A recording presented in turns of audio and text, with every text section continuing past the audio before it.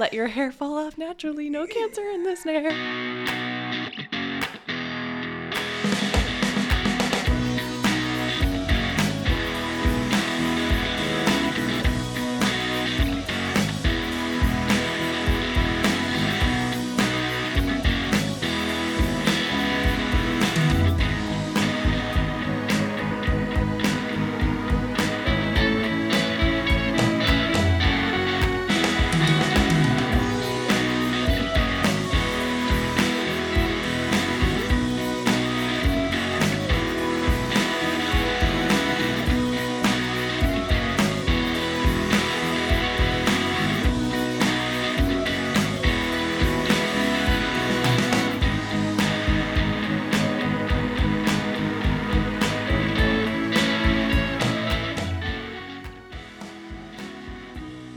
Welcome to Class of 03, the podcast that revisits the year 2003 and all the ways it's shaped our world.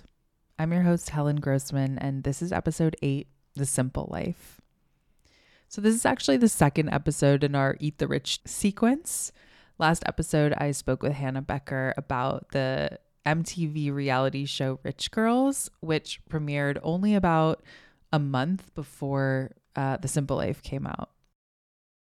The Simple Life Season 1 premiered on December 2nd, 2003, and immediately catapulted Paris Hilton and Nicole Richie from socialite to really like the first bona fide reality TV superstars.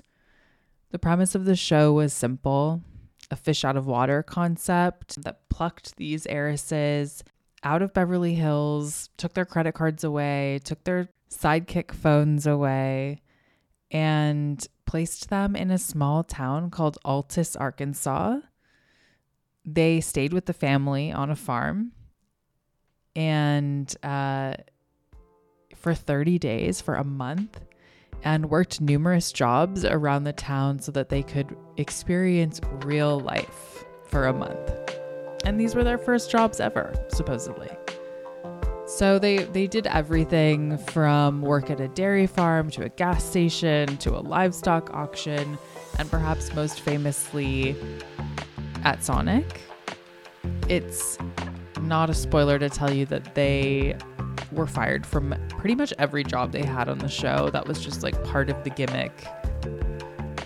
You'll hear in the show that Nicole Richie is really like the star of this show. She's so funny, but Paris Hilton is really the most iconic embodiment of Y2K, and The Simple Life, and so by extension 2003, was her breakout moment. But right before the show premiered, a sex tape Paris had made in 2001 with her then boyfriend leaked on the internet, and later that same guy packaged and sold the tape. At this critical juncture in her life and in her career, and she was only 22 years old, she was playing this character on The Simple Life as privileged and ditzy, simultaneously as she's getting super famous from having this show. She's becoming even more famous for the sex tape that she had not consented to releasing. This would come to define Paris for decades, and only recently has she really emerged from the grip of the effects of the release of this sex tape. In her memoir that came out this year, Paris wrote that she had taken Quaaludes and gotten really drunk before making that tape. There's an article in the November 2003 issue of Rolling Stone called Princess Paris by Vanessa Grigoriadis, and when the sex tape is mentioned, Paris's rep is quoted as saying Paris was nearly unconscious in the video. So this has actually been a consistent explanation for 2 decades that people just weren't really paying attention to or didn't listen to. And I'll put a link to this Rolling Stone article, Princess Paris, in the show notes. It's a really great read. Paris Hilton and the author Vanessa Grigoriadis go clubbing around the Sunset Strip. Later, in 2013, there's a thought catalog piece that comes out as Paris Hilton was trying to revive her career and her public image. The author of this essay in Thought Catalog interviews Vanessa Grigoriadis about this night that she spent with Paris Hilton in 2003. Vanessa Grigoriadis shared this theory about where Paris Hilton's career went wrong. And she says Paris, when they were hanging out, was really cool, was funny, dark, kind of a tomboy. According to Vanessa, and later this is confirmed in Paris's documentary and her memoir, Paris created this girly girl persona that has nothing to do with the real her. She goes on to say that if Paris had been vulnerable, if she had just been herself, a quote, gawky dark girl who liked to dance and smoke weed, she would still be a huge star, end quote. Who knows if Paris ever would have been afforded the grace of just being herself and still being an icon. The early 2000s, as we know, were not that forgiving. So, with that in mind, in your own rewatching of The Simple Life, look for the glimmers of the real Paris. I'm revisiting The Simple Life Season 1 with my friend and screenwriter, culture writer, Kirsten King. I loved our conversation. We spent a lot of time talking about the United We Stand marquee at the Sonic Drive-In. That as a slogan is pretty much 2003 in a nutshell. Maybe only second to half price salty anal wieners. So enjoy our conversation, and thanks so much for listening.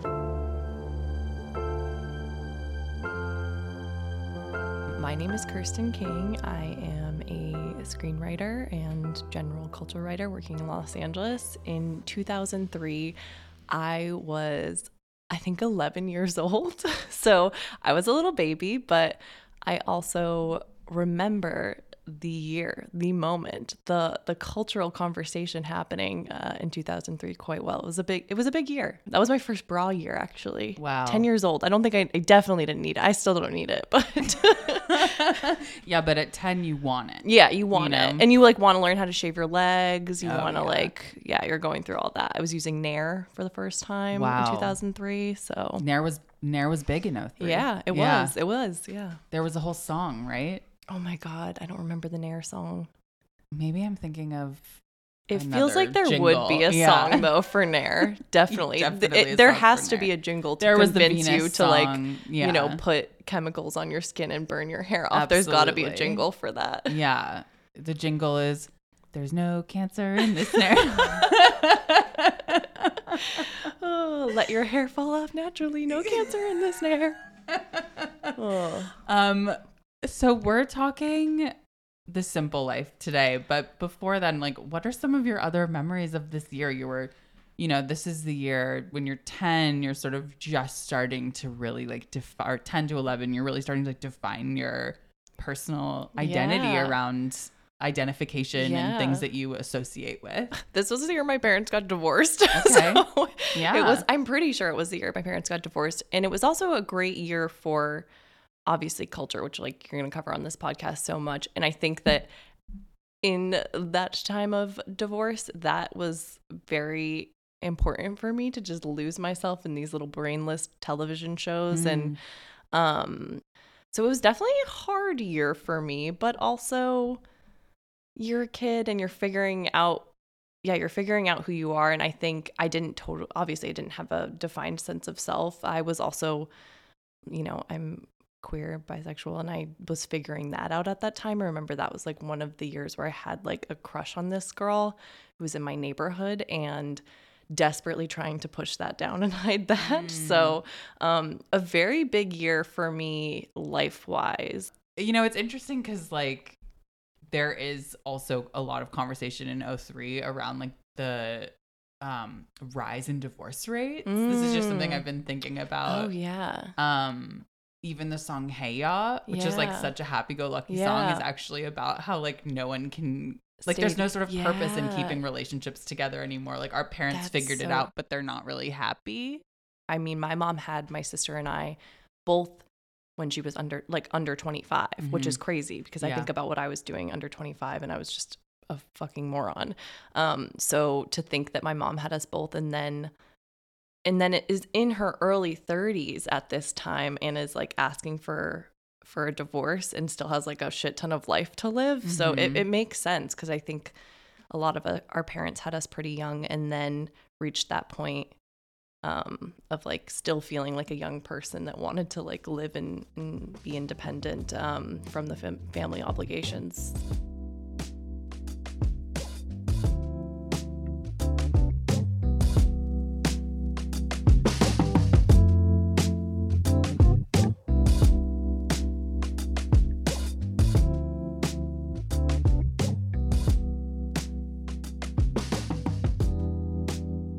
As a segue into The Simple Life, we really get this contrast, right? Of like this family, this nuclear family in Arkansas, Altus, Arkansas, that like a tornado, like the tornado in episode, I think 7. Oh my God, right.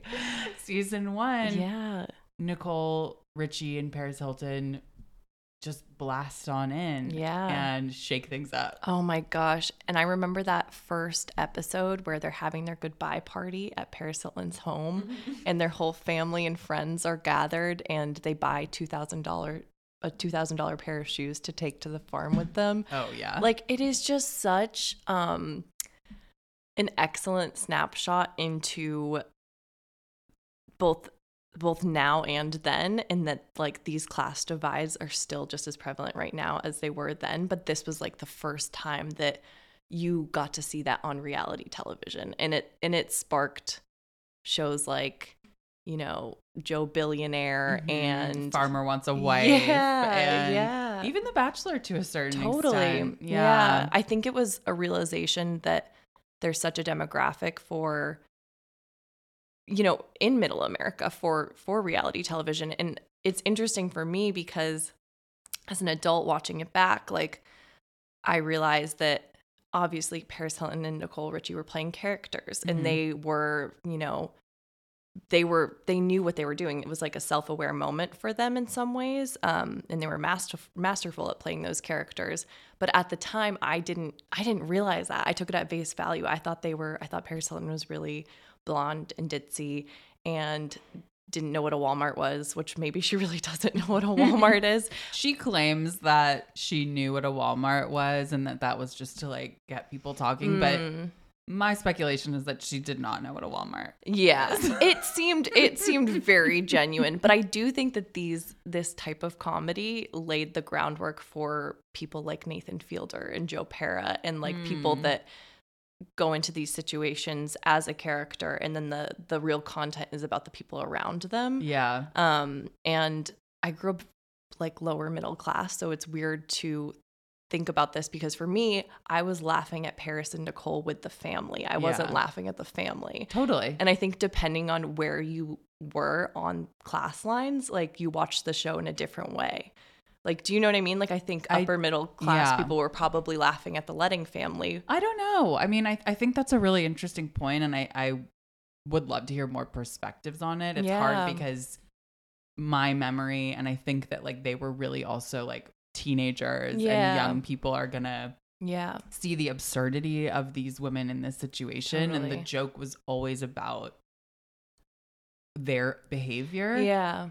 But I don't really think that the show frames the Letting family. The Letting. I don't know, I can never remember the name. The Letting. Yeah.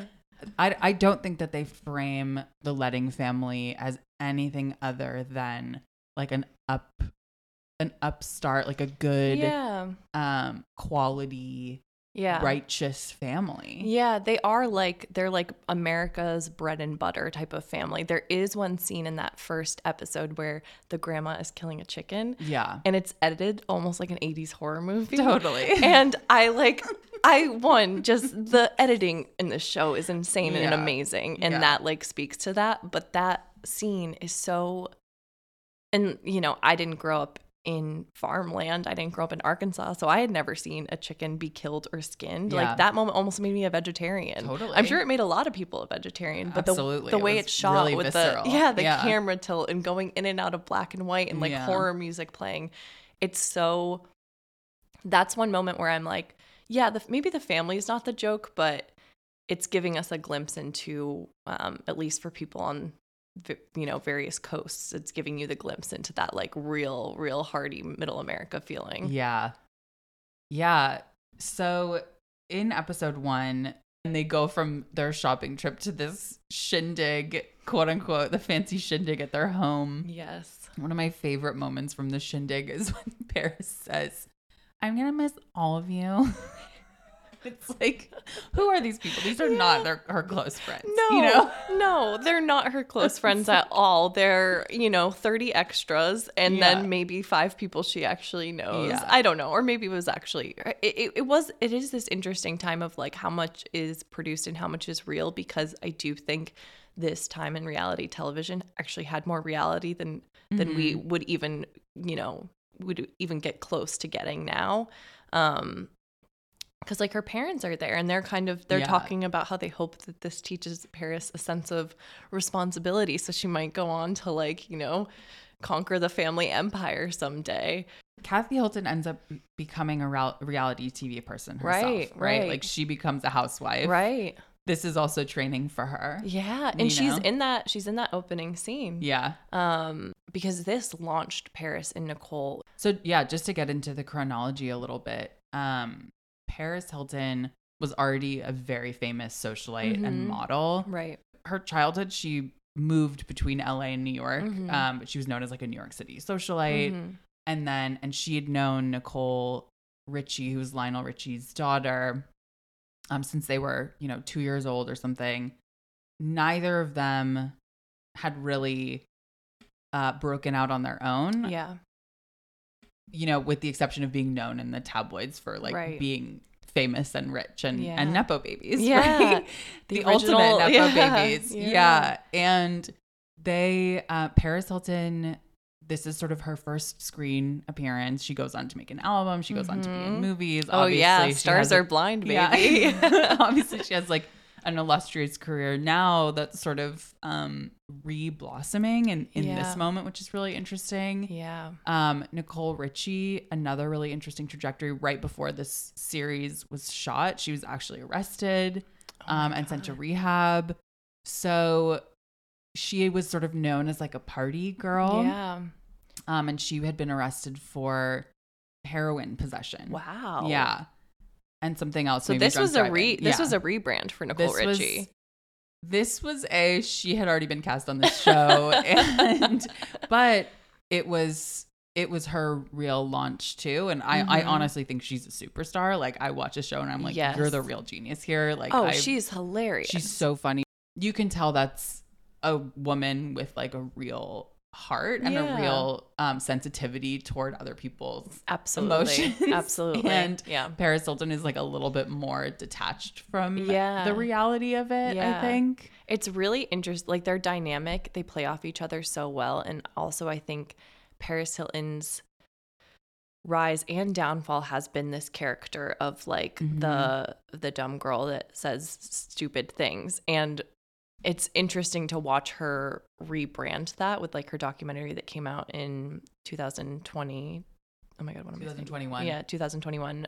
This is Paris, where she, takes ownership of the character she's played. And she says, I've been playing it for 13 years. Like, yeah, I think that's really tricky though, because if you're saying you knew what you were doing and you were playing a character for 13 years, what about all the other shit you've said? What about the homophobic shit? What about the N-word? What about the anti-Semitic shit you've said? She has been so problematic in that character that the idea of her being self-aware, I think it actually digs her a deeper grave. Yeah. Whereas Nicole Richie does have empathy in this. Like you can see when she's like actually trying to do a good job on the farm. Like, and then when she realizes it's not good television and then does a bad job, like you can see that she's in control of her narrative the whole time in a way that is so fascinating to watch. She brings so much levity and energy to it. Paris's character, I do think that she had a character. I also think that she has like 8 characters. Yes. Yeah. I think you can actually tell by the tonality in her voice which character she's playing. Yeah. That's a You know, good like point. I think that when she feels trapped inside the home, and listen, like not to get astrological on it, but she's an Aquarius. Like you do not trap an Aquarius. She needs to be free. Yeah. So she has, you know, I think the absurdity of being 22 years old and being in someone's home and being told by the patriarch that she can't go hang out with friends at noon at the mall. Yeah. And that there's like a real moment of rage, and she has like this like really low voice. Her being trapped in the house, that is such a it's like imagine living in the house that she's lived in her entire life and having the accommodation and then she's sleeping on a pull-out couch with her best friend in Arkansas. Like there's a real moment of what the fuck am I getting into? Totally. Like there is no, to my knowledge, there's no hotel that they slept in during filming. Like they actually were with that family. They lived in this family's home, and in future seasons they don't do it that way. I imagine it was because just, she was like, I'm never too doing this again. Yeah, I think both of them were like, we can't do that. And also I think that like the family became such a focal point that I also wonder if the production company was like, no, we have to make the story less about the family characters and more about sort of like who they meet along the way. The family of the first season is what everybody thinks of when they think of The Simple Life. Like that is the most iconic season in my mind. Like thinking about them going to the dairy farm and working there, thinking about them working at the drive-thru and not knowing how to make change for people. Like these are, it's the most grounded, and I think it has the best payoff, especially because the family, they do form a genuine connection with them. And I think it, again, like talking about bridging the gap and middle America and coastal elite, I think that was like an attempt to do that.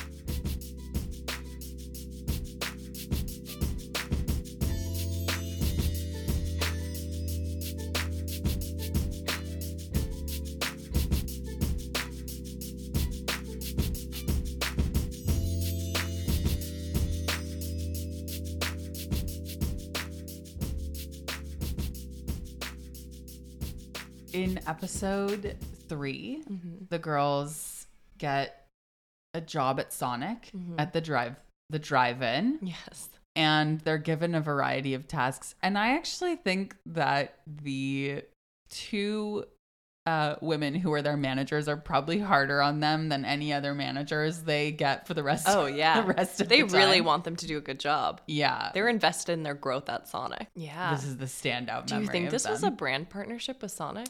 Must have been. It must have been, right? It must have been. Yeah. Yeah, because they do a variety of tasks from, you know, working actually like making the orders to working at the drive-through counter, and then also like they roller skate things out to people too. They roller skate things out to people. They talk to people. The most iconic is the sign that they changed. Yeah. Though, what does the sign say? I can't remember. So the sign starts out saying "United We Stand," oh, which God. I love this transition, and I also feel like God. it's like the ultimate 2003 because that gives some context for when the show's filmed, which is like spring 2003. It comes out on December 2nd. Wow. The Iraq War has just started. Yeah. So United We Stand says everything that we need to know about exactly this moment in time. Yeah. Wow. So they take United We Stand and they turn it into half-price anal salty wieners.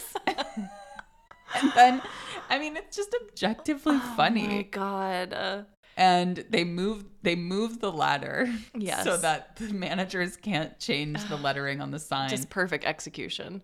Perfect execution. When the managers are like, "Why did you do this?" Nicole says, "I'm not a good speller." Wow, that might be one of my favorite Nicole moments from the series. Yeah. She's the mastermind. She is absolutely the mastermind of the show, and Paris is a sidekick, which isn't how it was always viewed, I think, because of societal beauty norm bullshit. Like Nicole also, looking back, I remember there are so many jokes in the show about her being quote unquote the fat friend or like the chubby friend. And looking back, I'm like, this girl's tiny. Yeah, tiny. She's tiny. It is such a moment in time, both in beauty standards and I think pointing out that the sign said United We Stand before it was changed to half price anal wiener dogs. Anal salty wieners. Anal salty wieners, excuse me. Wow. Just I can imagine Americans watching that and feeling very offended that the sign was changed to that. Yeah. Oh right. my God. The sacred Sonic sign. After they do the sign shenanigans, they get assigned punishment, which is they have to dress up like the Sonic milkshakes in these giant milkshake suits, and they just start flipping everyone off. Yes. Oh my God. And the manager, I can mad. remember the like visceral madness of that manager. And I used to work at a mini golf and ice cream shop, and I had a manager like that for a while. So who just took it so seriously, like really took that leadership position as like a sign that they were a true leader and just ran with it. And I think that their boss at Sonic steps into that role quite strongly. And also there's probably a bit of like, these people are here for a day and this is my life. Yeah. So there's that anger there too. I think that one of the things that always surprises me is like the mix of emotions I feel when I watch this show, because I feel when I originally watched it was like, like look at these dumb girls. Yeah. I mean, I think that same boat as you, where when I first watched it, I really, really was like, oh my God, these girls are so stupid. They don't know how to do like fast food stuff. Even I know how to do that, and I'm 10 or 11, whatever. Yeah, like, they don't know what Walmart is. Yeah, like I'm they've smarter. Never been to Sonic before. Yeah, I'm smarter than these two women. And then watching it back as an adult, you do realize like they are comedians. Like they are comedians and they are really good at it. Even Nicole Richie hitting on guys in the drive-thru. Do you take baths together? Yes. Yeah. So funny. Are all your workers hot like you? Like just the pure oh my God shamelessness of it, the callousness of it. It's so funny. It's so funny. And also like the question to those two men smushed in a truck if they take baths together, suggesting a level of homoeroticism that has not been introduced in that Arkansas town ever. Oh, totally. I mean, they make two boys kiss each other on the lips. Yeah. They're really bringing Los Angeles and New York to Arkansas. Oh, totally. Yeah, I mean, there's even a moment where like Nicole talks about how watching men kiss turns her on. Yes. Yeah. And it's like such a shock even to Paris. Like Paris is like, ew, don't say that. No, Nicole is ahead of her time. She is ahead of her time. But she's so she's so cool and so effortlessly cool and funny that she definitely feels like the star of the show. And you see in those moments where she's changing the sign, it's like Nicole looking at her goal and Paris looking at Nicole for directions and what to do. Like that feels like their absolute dynamic. Well, I feel like Paris really compartmentalizes the roles that she's playing. Yes. And that's what I mean when I'm like, you're watching Paris Hilton code switch when she goes from like, oh my God, I love it, to being like, this is so boring. Yeah. Like, and you really, and then there are like shades in between of that I feel are like character to quote unquote authentic Paris, whatever that means. Yeah. And she also, when she genuinely does say something dumb, like, what's a Walmart? Do they sell walls there? Once she realizes people are laughing at her, she then jumps on board to laugh at herself and digs her heels in. Like she knows when to do that.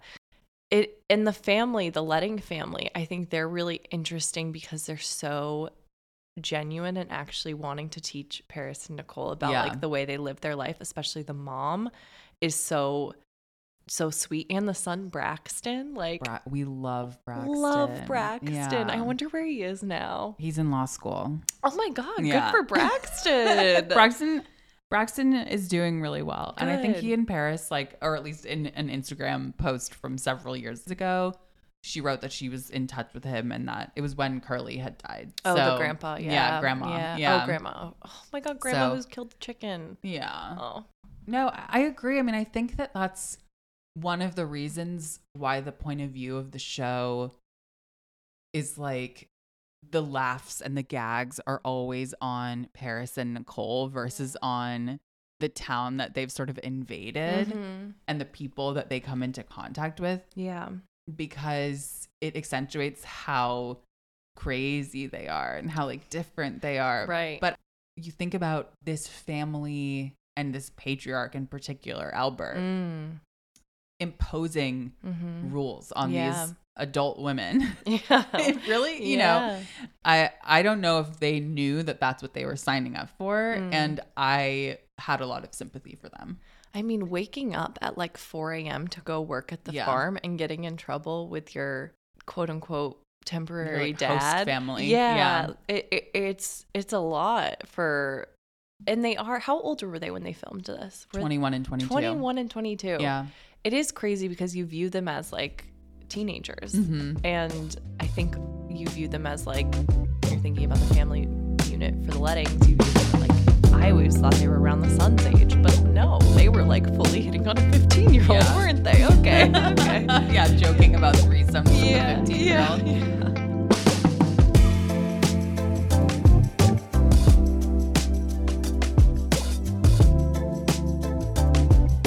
I wonder, you know, we're making out the Lettings to be the morally, show, exactly, like they're the morally right yeah. side of the coin.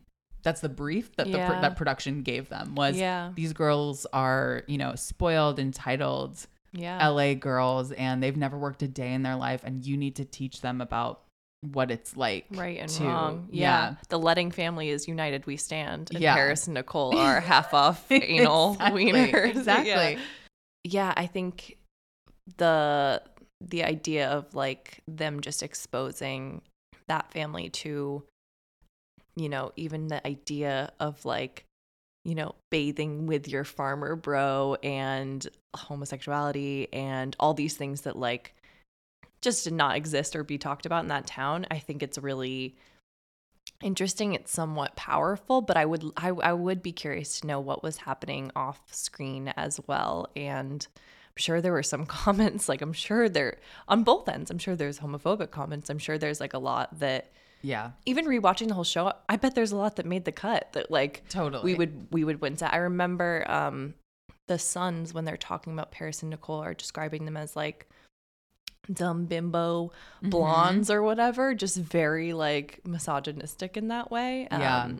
And that was stuff that we were used to hearing and consuming all the time as women. Like that's the norm. Yeah. I mean, you can't help but feel that had this taken place after 2016, that they would have been calling them cosmopolitan. Yeah. You know, that there would be other coded language. Yeah. The show is really a Bush era show.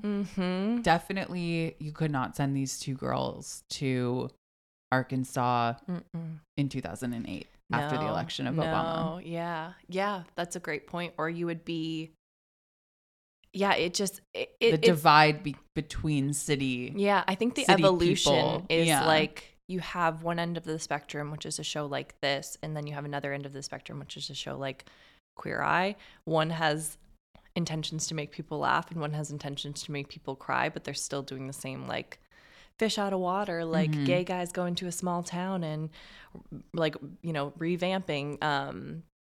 So I think it's the same side of you know, or a different side of the same coin, just how those things are executed. And even 2008, you probably wouldn't make this show, or maybe you would. I don't know. I'm like, what would that look like now? And the only thing I can compare it to is the current Queer Eye.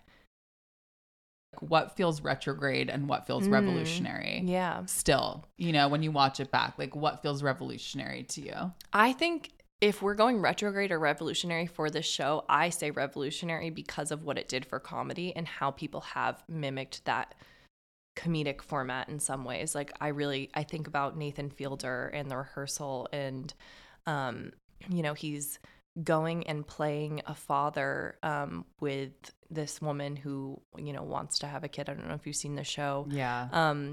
Using a real woman, kind of morally ambiguous casting there. But I think Paris and Nicole walked so Nathan Fielder and other comedians could run. Totally. Like, I think they're doing it in a more sophisticated way with better language now and perhaps better boundaries.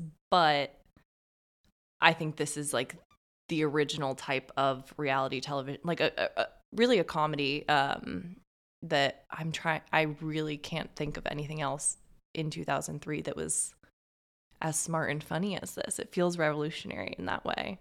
And retrograde in some ways. Like maybe it couldn't happen. Maybe they were saying problematic things at the time, but in terms of women in comedy, pretty revolutionary. That they're like, we know that you're making this, the joke here, you're making the joke on us. Yeah. And what we're going to do is not only like lean into that, but we're going to subvert it so that everyone here ends up sort of flabbergasted. Yeah. And we're going to do the joke on our own terms. If you're going to put us at this job and make us look stupid, then we're going to ditch the job and run across the street and roll around the grocery store aisle. Exactly. Like they had control of their own narrative in a way that is really, really hard to have on reality television. Totally. Every time I rewatch it, I'm like, there's something really empowering about this, about walking into situations and recognizing that people are going to assume things about you. Mm-hmm. And they keep getting told by everyone in town. Everyone thinks you're bimbos. Everyone thinks you are spoiled. Right. And they also are like, if that's what you think of us, we'll play it up. We're not trying to prove you wrong. Right. Yeah. Like that's not why we're here. Yeah. And doing the hard work would have been proving them wrong, but it also would have been boring television. Totally different show. And what's the point of that? Yeah. What are they learning from that? What are they learning from like sticking their hand up a cow's ass? Yeah. That could have been a completely different show. Like it could have been Paris and Nicole go and do a great job and show middle America that the coastal elites are not dumb and don't think they're better than you, etc. Or they could go and fuck shit up and have a good time. Yeah. And they're, and laugh they're about it. Yeah. You can see that even though they're not having a good time because they are, they don't want to be there. Yeah. But they are having a good time because they're together and they're able to make light of most of the situations that they're in. I would love to know what the contract negotiations were like for season 2, because I'm sure after genuinely having to wake up at 4 a.m. and stick your hand in a cow's ass, they were like, we need some boundaries. Yeah. The second season's great. It's really, really, really good. I haven't watched it in so long. Like this is the one that sticks out in my brain. Yeah. I mean, this is iconic. Yeah. And by the second season, they're really like leaning into the character. Yes. So it loses some of the luster. The first time that I rewatched this show after watching it in its original run in 2003 was actually in 2015. A business partner and I were really struggling to raise money. And we constantly felt like people didn't take us seriously. And we started rewatching this show together. And that was when it first sort of dawned on me just how actually empowering they were. Yeah. Like, no one put this show on the air in 2003 to be like, here are your role models. But watching it back, I absolutely recognize and feel inspired by how they don't give a fuck. Yeah. There's a lot about Paris and Nicole that in this in the Simple Life season 1 that is timeless. And it's funny that you said you rewatched it recently, because I did a full rewatch of season 1 in 2021 when I was working for Amazon, and I was doing social for their TikTok platform. And we were thinking about ways to, what content did Amazon have that appeals to teens on TikTok? And the stuff that performed the best was Simple Life clips, because they're iconic. It's subversive. It's smart. It's ahead of its time in some ways. And also, I think, there's such a nostalgia for the early 2000s right now. And there's specifically such a nostalgia from teens for the early 2000s. I went back to my old high school to speak, and you know what they're watching? They're watching One Tree Hill. They're watching The OC. They're watching all the shows we watched. And so it was really interesting to, cut down these clips, like the Walmart clip and the grandma cutting the chicken and all these things, and put it on TikTok and have it like overperform, and all the comments be like, what is this show? I need to watch. Like it's still iconic. And that's why it hits. It's not retrograde. Totally.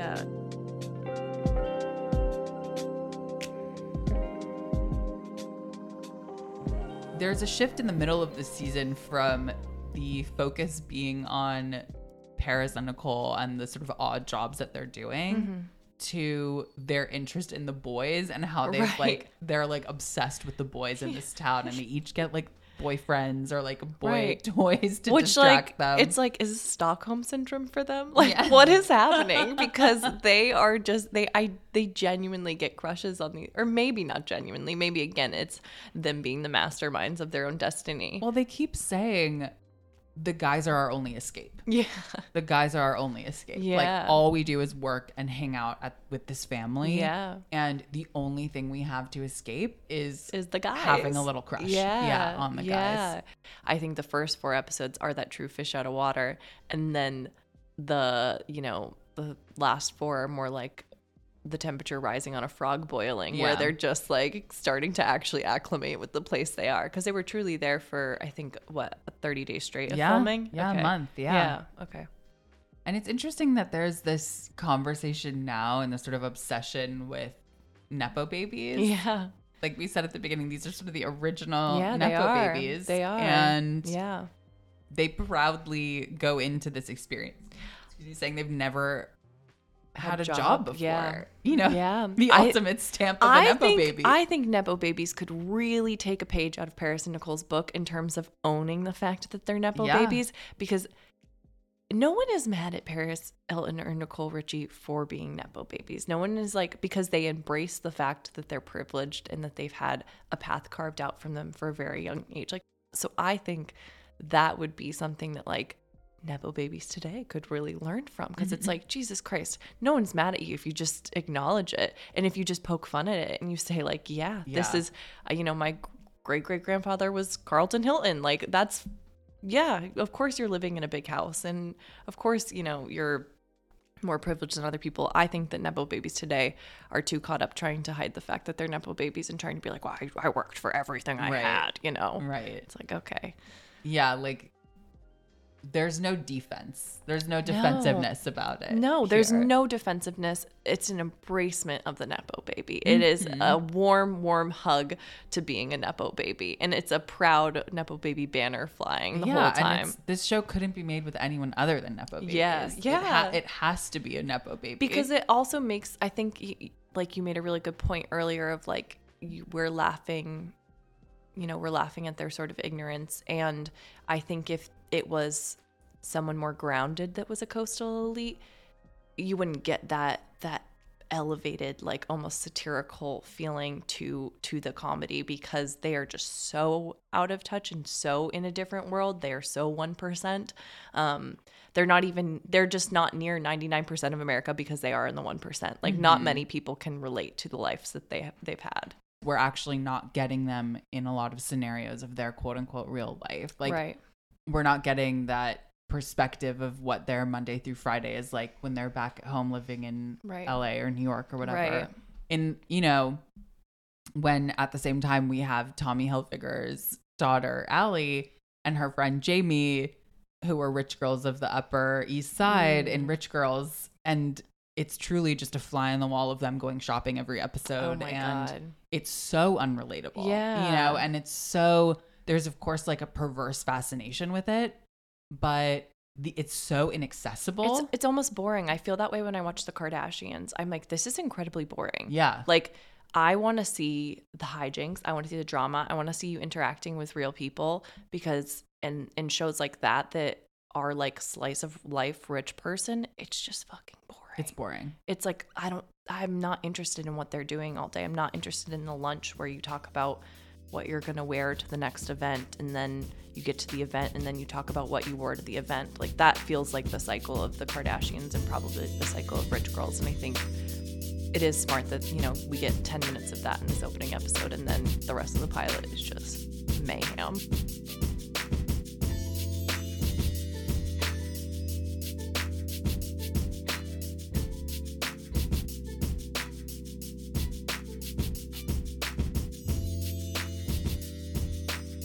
Let's talk about the fashion.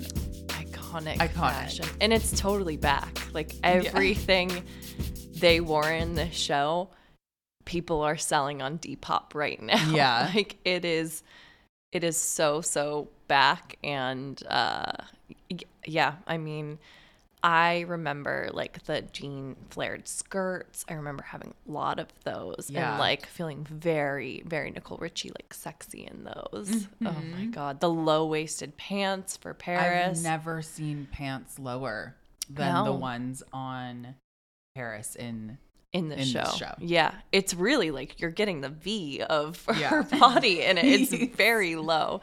It's funny to know that Nicole was in rehab for heroin before, because this is really heroin chic era. Like, this is skinny girl eating disorder fashion time. Yeah. This is let's show our 0% body fat stomachs. Yeah.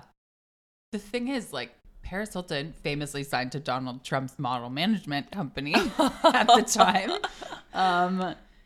She was just this icon of like millennium Y2K fashion.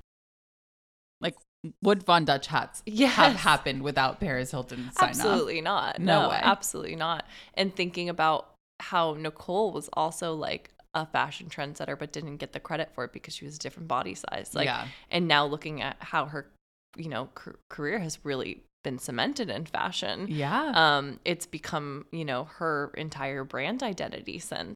There's an episode where they're meeting with the quilt ladies. Oh, yes. And she's Tell like, your grandsons are single. Yeah. But she keeps saying, like, it's squares. Like, do something different. Like, put cigarette burns in it. She has a fashion point of view. She has a point of view. Yeah, she absolutely does. She doesn't want squares. No, she wants cigarette burns and ribs. She wants to be, you know, she wants to be next in fashion. She wants to be ahead. Yeah. She wants to be on Making the Cut, which she will be 20 years later. Right.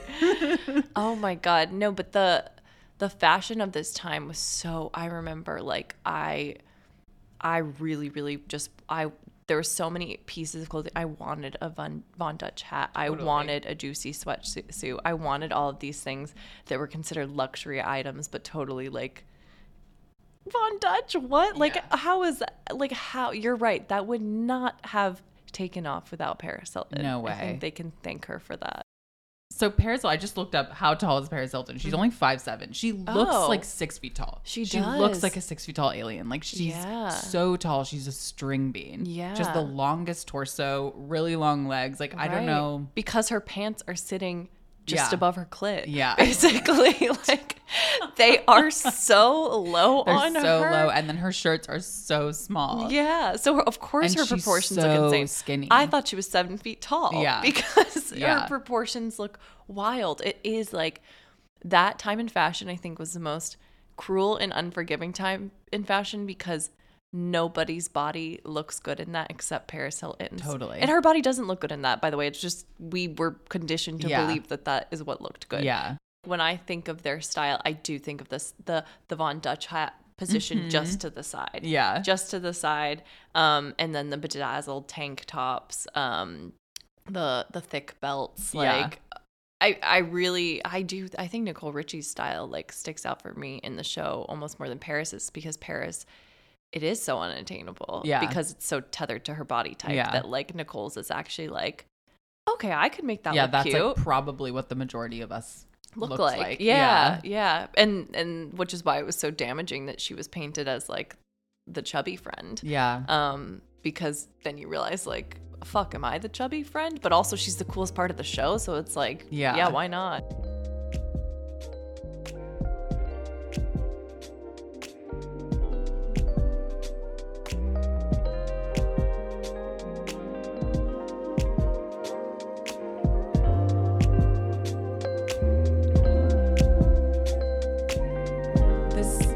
Show I feel like it really stands on any rewatch. Like, absolutely. I truly like laughed out loud so many times watching it's a cultural artifact that is both still feels fresh but also is so dated in such a fun way. Like, I think it's the perfect mix of nostalgia, but also, as you said, we can watch along with them and like relate to them more and root for them and really appreciate the sense of control they have in their comedy and just how they're, you know, presenting themselves to the world.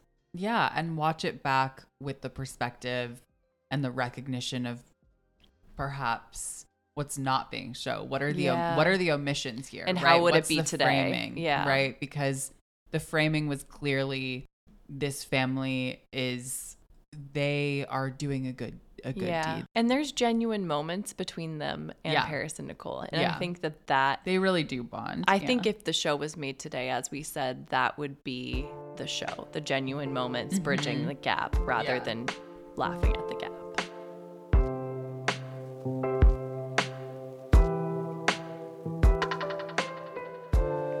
What are your loves it? What do we loves? Ooh, loves it of The Simple Life. Okay, I think my loves it are Braxton. Loves it Grandma. Grandma Curly loves it. I think suggesting the two men in the truck take a bath together. Loves it. Absolutely. And then I loves the Sonic song change. Yeah. Yeah, I loves Nicole. Yeah. I mean, Yeah. I think that she's like a real comedic wizard. Absolutely. And I also think that she is so good at diffusing tension. Mm-hmm. She makes a really excellent reality TV character for that Yes. reason. I loves in one of the last episodes, Kathy Hilton sends the girls Chin Chin, which is an iconic Beverly Hills fusion restaurant. They have one of the best Chinese chicken salads in town. Wow. Yeah, it's so good. There's only Wow. one left. It's in Studio City. Okay, now. we're gonna have to It's go. Great. We're gonna have to go and get the Chinese chicken It's salad. so good. So that for me is a real nostalgic thing watching it because we used to go to Chin Chin a lot. And I loves watching it and recognizing being able to like differentiate all of the masks that Paris Hilton is putting on simultaneously. 100%. I think knowing how curated and calculated she is really is a great context to have on the rewatch. Yeah. And I think my greatest loves is is feeling inspired to look at a world that is predisposed to assume something about you, or that looks at you in a certain way, and to defy it with humor. Absolutely. They owned their narrative in a time that women didn't really have ownership over themselves. Yeah, they easily could have been put into the Jessica Simpson cage. Absolutely. I think that's like the difference in how they both handled it. Not to blame Jessica Simpson. I think she also has like a borderline abusive husband that she's, filming this show with. But I think it's like the camaraderie they had and having each other. Totally. It really makes the show special. I love how much they own their narrative. I think it's iconic. Honestly, Simple Life, that's hot. That's how I feel about it. I still feel it's hot. Loves it. Loves it. Thank you. Thank you again. Thank you for having me.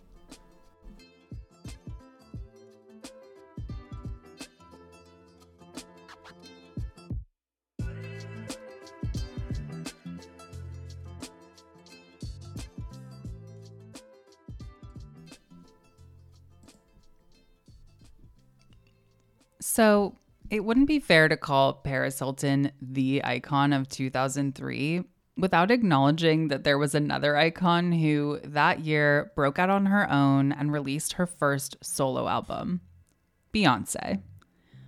Unlike Paris, whose fame has had its ebbs and flows, Beyonce's trajectory has only skyrocketed from her first post-Destiny's Child effort. Dangerously in Love was released on June 24th, 2003. Beyonce was the executive producer of the album and co-wrote a majority of the songs on it. The album contains numerous bangers, including most notably Crazy in Love, Baby Boy, and Me, Myself, and I. This week's Song of the Week is Crazy in Love, Beyonce's breakout single from her breakout solo album. Thanks again to Kirsten for joining me to discuss The Simple Life. If you have thoughts or comments on The Simple Life, you can send us an email at classof03pod@gmail.com or DM me on Instagram at classof03pod. If you like this episode, please rate it and review it. We really appreciate you. Class of 03 is written, produced, and hosted by me, Helen Grossman. Our theme music is by Luke Schwartz and Evan Joseph of Sawtooth, and our show art is by Maddie Herbert of Dame Studio. Thanks, and see you next time. Class dismissed.